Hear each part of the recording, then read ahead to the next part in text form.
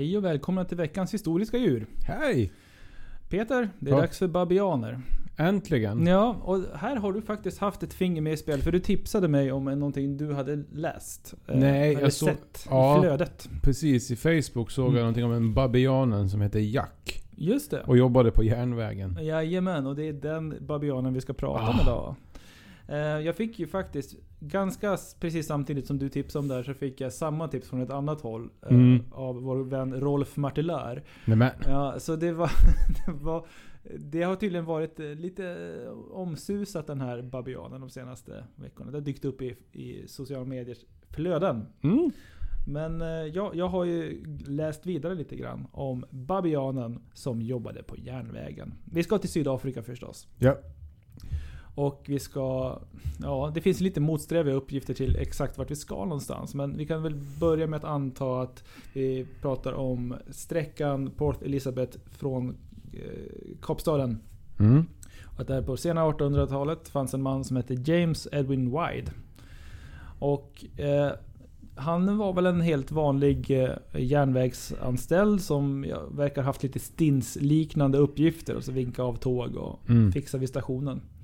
En dag ska då däremot Wide ha ramlat. Han halkar på perrongen och hamnar framför ett tåg i rörelse. Nej. Och det är ju en mardröm förstås. Att se sina ben krossas under ett långsamt 1800-talslok. Ja, när du säger det på det sättet så är det en mardröm. Ja. I annat fall kan man ju tänka sig att... Ja, faktiskt. Men man brukar också säga att människans... ja, det ska man säga. Nöden har ingen lag. Eller man brukar säga att krisen är uppfinningarnas moder, möjligtvis. Hur är ordspråket egentligen? Jag tappar det nu. Ja, men det är väl det. Ja, någonstans där är vi i alla fall. Så han börjar med att bygga sig en liten vagn som man kan ta sig fram med.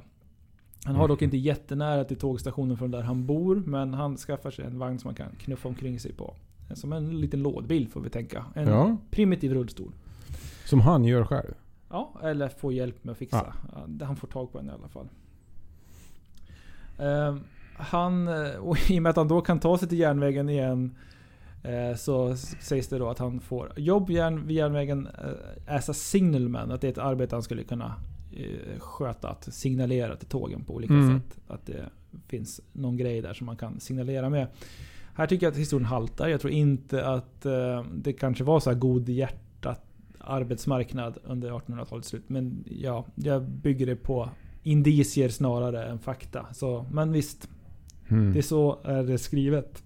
Tror du att det var här Tolkien fick sin idé om den här vätten som har förkrympta ben, som inte kan vara med och slåss, som har fått en egen linbana nere i Vätterstaden i The Hobbit? Så måste det ju vara förstås. Ja. Vad skulle han annars ha fått det? Precis.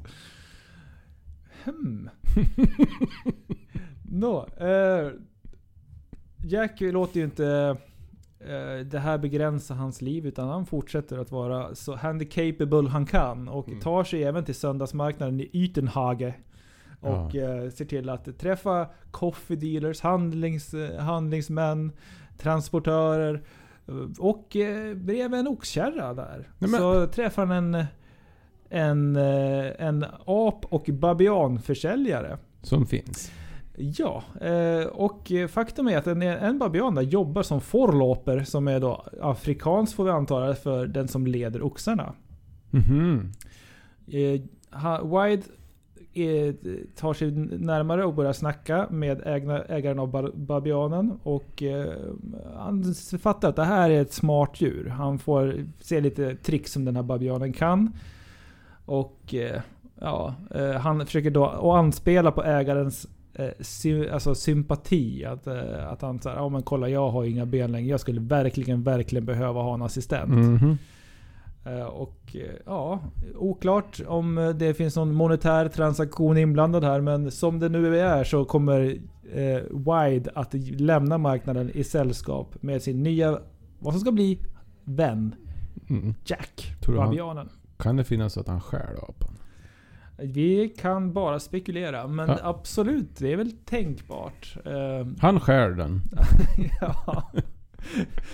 Men vi kan ju konstatera att babianer, det är ju en ganska stor Ja, det är den. primat. Ja. De är väl nästan människosize. Så. Otroliga tänder. Otroliga tänder. Ganska besvärliga har jag förstått det som. Att de är också lite påhittiga. De kommer in i sydafrikanska förorter på nätterna och plundrar och letar upp mat och ställer till det lite grann. Jag tror att det var vår gemensamma kompis David som hade berättat att när han var i Sydafrika hade frågat om man fick sitta ute och äta på en restaurang, och de bara stirrade på dem och skakade på huvudet. Och någon minut senare så var de bord och stolar som fanns utanför täckta av babianer. Nej, men. Och de ska inte vara jättetrevliga att ha att göra med, just de här babianerna. Så det var nog bra att äta inomhus där. Okej. Men ja, där har vi kort om vad babianer är för någonting. Jag tänker inte. De är som Sveriges svar på mygg. Som jag tänkte man kan äta ute. Ja, precis. Fast ja, lite stora då liksom. Ja, det är stora mygg. Som det nu var, så börjar babianen Jack att hjälpa Wide till arbetet. Han hjälper till att knuffa vagnen från stugan ner till stationen där arbetet äger rum.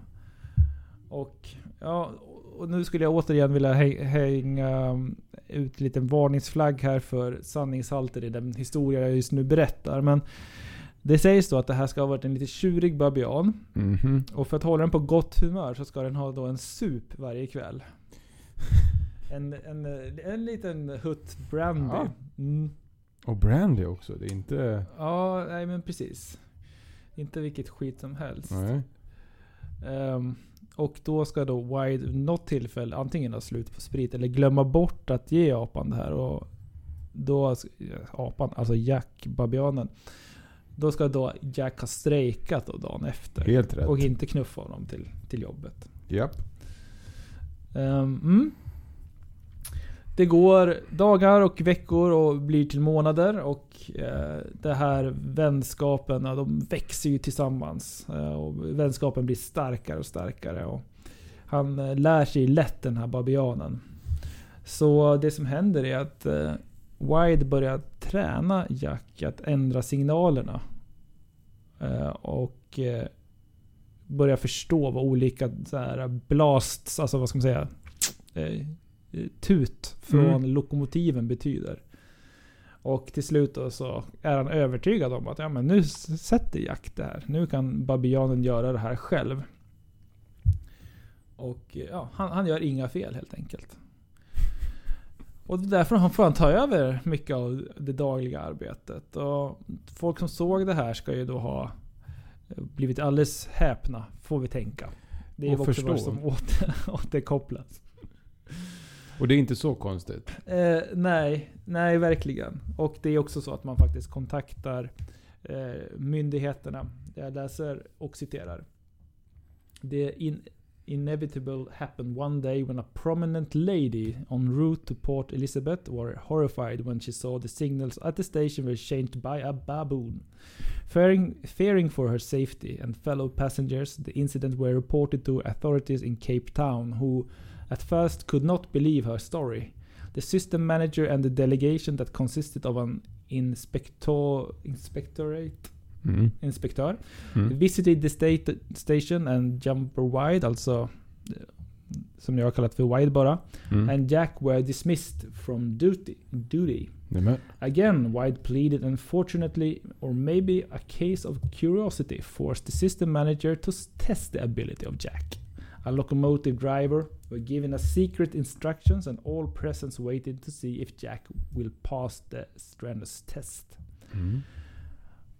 Each time the driver blasted a different signal, Jack would change the correct signals points without fail. Ja. Vet du vad tänker du om det här? Underbart. Det är nu vi har nytta av djuren. Ja, precis. Så vi har alltså en situation där en prominent kvinna har kontaktat myndigheterna som då har sagt nej, vi kan inte ha babianer som jobbar på stationen. Men de är också beredda på att genomföra ett prov. Så, men vi kollar om det är en kompetent babian. Det här har väl inte hänt? Nej. Eller? Jag vill att det ska ha hänt. Ja. Jag vill att det ska ha hänt. Ja, visst. Ja, men det är väl så. Som oftast i den här podden så får man välja och tro helt enkelt. Så ja, det fortsätter så här att Jack kunde till och med liksom det såg sig omkring om för att hålla koll på trafiken och var väldigt duktig på att sköta några spakar som ändrade visuella signaler och citatet är då: Jack has passed his test with flying colors and were duty employed by the authorities from that day. Men det borde ju finnas protokoll, känner jag. Ja, och det kanske ja, absolut. Och det som kan tala emot det är att vi i Sverige, Norden, kanske är lite bortskämda med den typen av källor. För att här har vi varit ganska duktiga på att skriva saker. Jo, men ändå, det här är ju del av brittiska imperiet. Ja, verkligen. Och det är inte jättelänge sedan. Det är ändå 1890-tal. Så det borde faktiskt gå att kolla. De bevisen som finns är ju luddiga. Alltså det finns ett par korniga fotografier med en babian som rör sig på som drar en spak liksom vid en station. Steget därifrån att en babian en gång har rört vid ett signalsystem, att en babian ska vara fullt anställd. Det är ju ganska stort ändå. Det är det. Det finns ett bevis till. Och det är ju då att det ska finnas en dödskalle. Alltså Jacks dödskalle ska finnas på ett museum i Sydafrika. Och då har vi varit inne på det här med skelettbevis och touchat vidare. Alltså den här skallen, det kan ju vara lite vad som helst ju. Och det kan ju faktiskt ha varit så att det fanns en gubbe som hade en tam babian. Men det som jag måste ändå protestera lite mot, det är det här att nästa sak som jag har i mina källor här är att det är inte bara så att han fick månatliga ransoner från regeringen eller från government, eller ska man säga staten. Han ska också haft ett försäkringsnummer eller ett så här employment number i alla fall. Jaha. Jag har också i en annan källa sett att han skulle ha varit med i facket och haft fackliga rättigheter. Som sig bör. Jo, absolut. Så ja, andra saker som man lär sig är att han kan hämta sopor och sweeping the kitchen floor, alltså städa köket och andra mindre uppgifter. Han gjorde ett väldigt bra jobb då, enligt de källorna som vi läser. En bra apa. En stark babian. 1890 ska Jack ha blivit sjuk och det ska vara tuberkulosen som har slagit till. Har tuberkeln tagit ännu en arbetare? Ja. Först Henning i stadserien och nu babianen Jack. Ja. Fan. Och för er som vill syna det här närmare i sömmarna, då är det Albany Museum i Grahamstown. Det är ett fotografiskt museum som ligger i närheten av gamla Ysenhage Station, där det här ska ha ägt rum. Öppet på tisdagar, onsdagar och torsdagar. Sitt där. Så det går ju då att titta närmare på där. Ja, så värst mycket mer detaljer än så här går det egentligen inte att frambringa. Men enligt källor då så ska det ha funnits en babian i Sydafrika som ska ha arbetat vid järnvägen. Vad har du för tankar, Peter? Mycket. Ja, låt höra. Ja, men jag tycker att varför skulle inte det kunna vara sant? Nej, men visst. Det är ju sen att det är lite utbroderat. Ja, liksom, det är ju sådär. Detaljerna som man får fundera. Alltså man kanske inte heller behöver fundera på. Men jag tänker det är lätt att det i ens huvud blir att det är en tecknad apa som går. Det är Nicke nyfiken. Ja, men i princip så. Ja. Men varför inte ändå? Det känns ju som att det går att... Alltså apan kan absolut se nyttan med att hålla sig... Alltså, att man lär både hundar och apor och allting kan man ju lära beting. Så det är inte jättekonstigt egentligen att man kan så här lära att när det här händer så drar du i spaken. rent logiskt borde det kunna funka. Ja, men om man kollar vad man kan göra med hundar så gör ju de fantastiska saker egentligen. Ja, visst. Mm. Ja, ni får fundera själva på vad ni tycker om det här. Och jag vill ju också då att du, Peter, bedömer den här babianen. Då ska jag bedöma babianen Jack utifrån 5 stycken kategorier. Det är superkraft, rolighetsgrad, historisk kontext, nyttoindex och djuret i sig. Och sen för varje kategori så är det 1-10 och så räknar vi ihop totalsumman. Och kommer vi till superkraft, då har vi då alltså den här felfria babianen som aldrig gör ett fel på sitt jobb. Nej, precis. En klippa. Det ger bra poäng. Men vi har ju också den här, vad hette han som är Wide? Ja, precis. Wide. Det var inte någon som gnällde i onödan. Det får man verkligen säga. Hans glas var då sannoliken halvfullt. Så får han ett tåg över sig, ja då bygger han sig en vagn. Ja, visst. Det här är inte Ronaldo. Nej, Peter refererar här till fotbollsspelare som filmar väldigt mycket på fotboll. Ja, det gör inte han. Nej, han hugger i och ser till att skaffa sig en assistent. Ja, och träna upp den. Det här är... tillsammans tycker jag att de får en hög siffra. De får en 8 tillsammans. Ja, bra. Rolighetsgrad, det finns ju en sak som är skoj och det är att han kräver en brandy.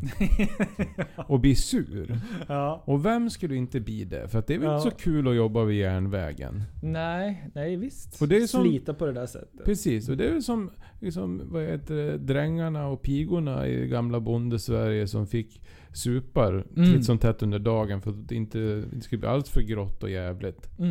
Så det här, jag tycker det är bra. Plus att han strejkar, det gör mig glad. Men det är en grej. Yes. Så det blir en 7. Ja.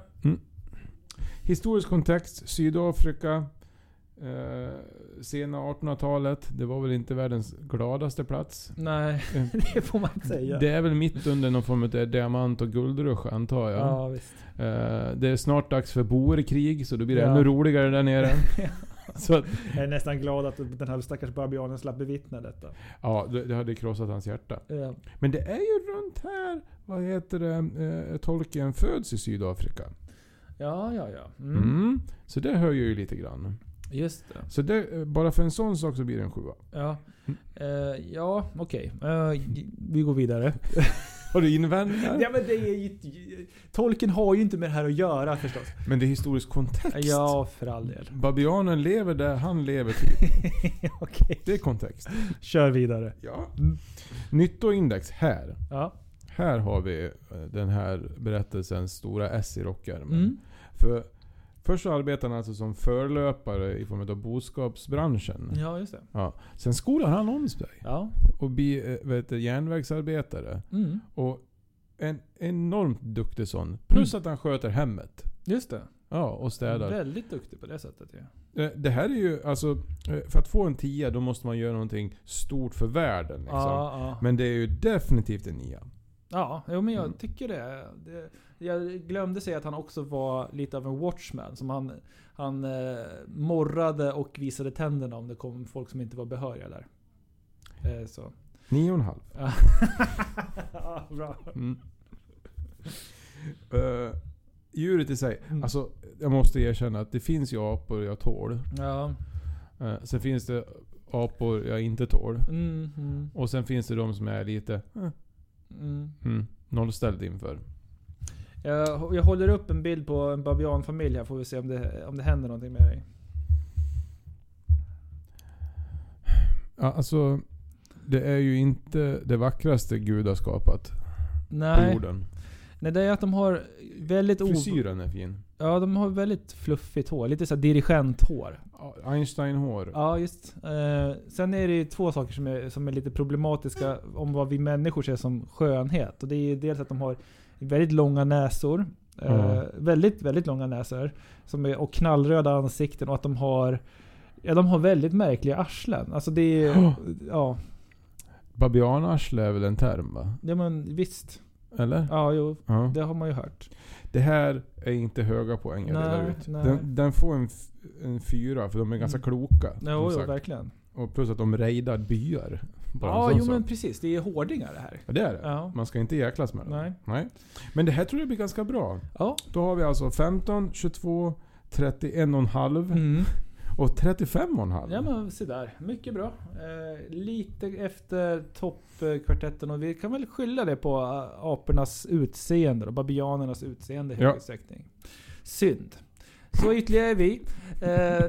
Tack för att visat intresse den här veckan. Tack. Ha det så bra.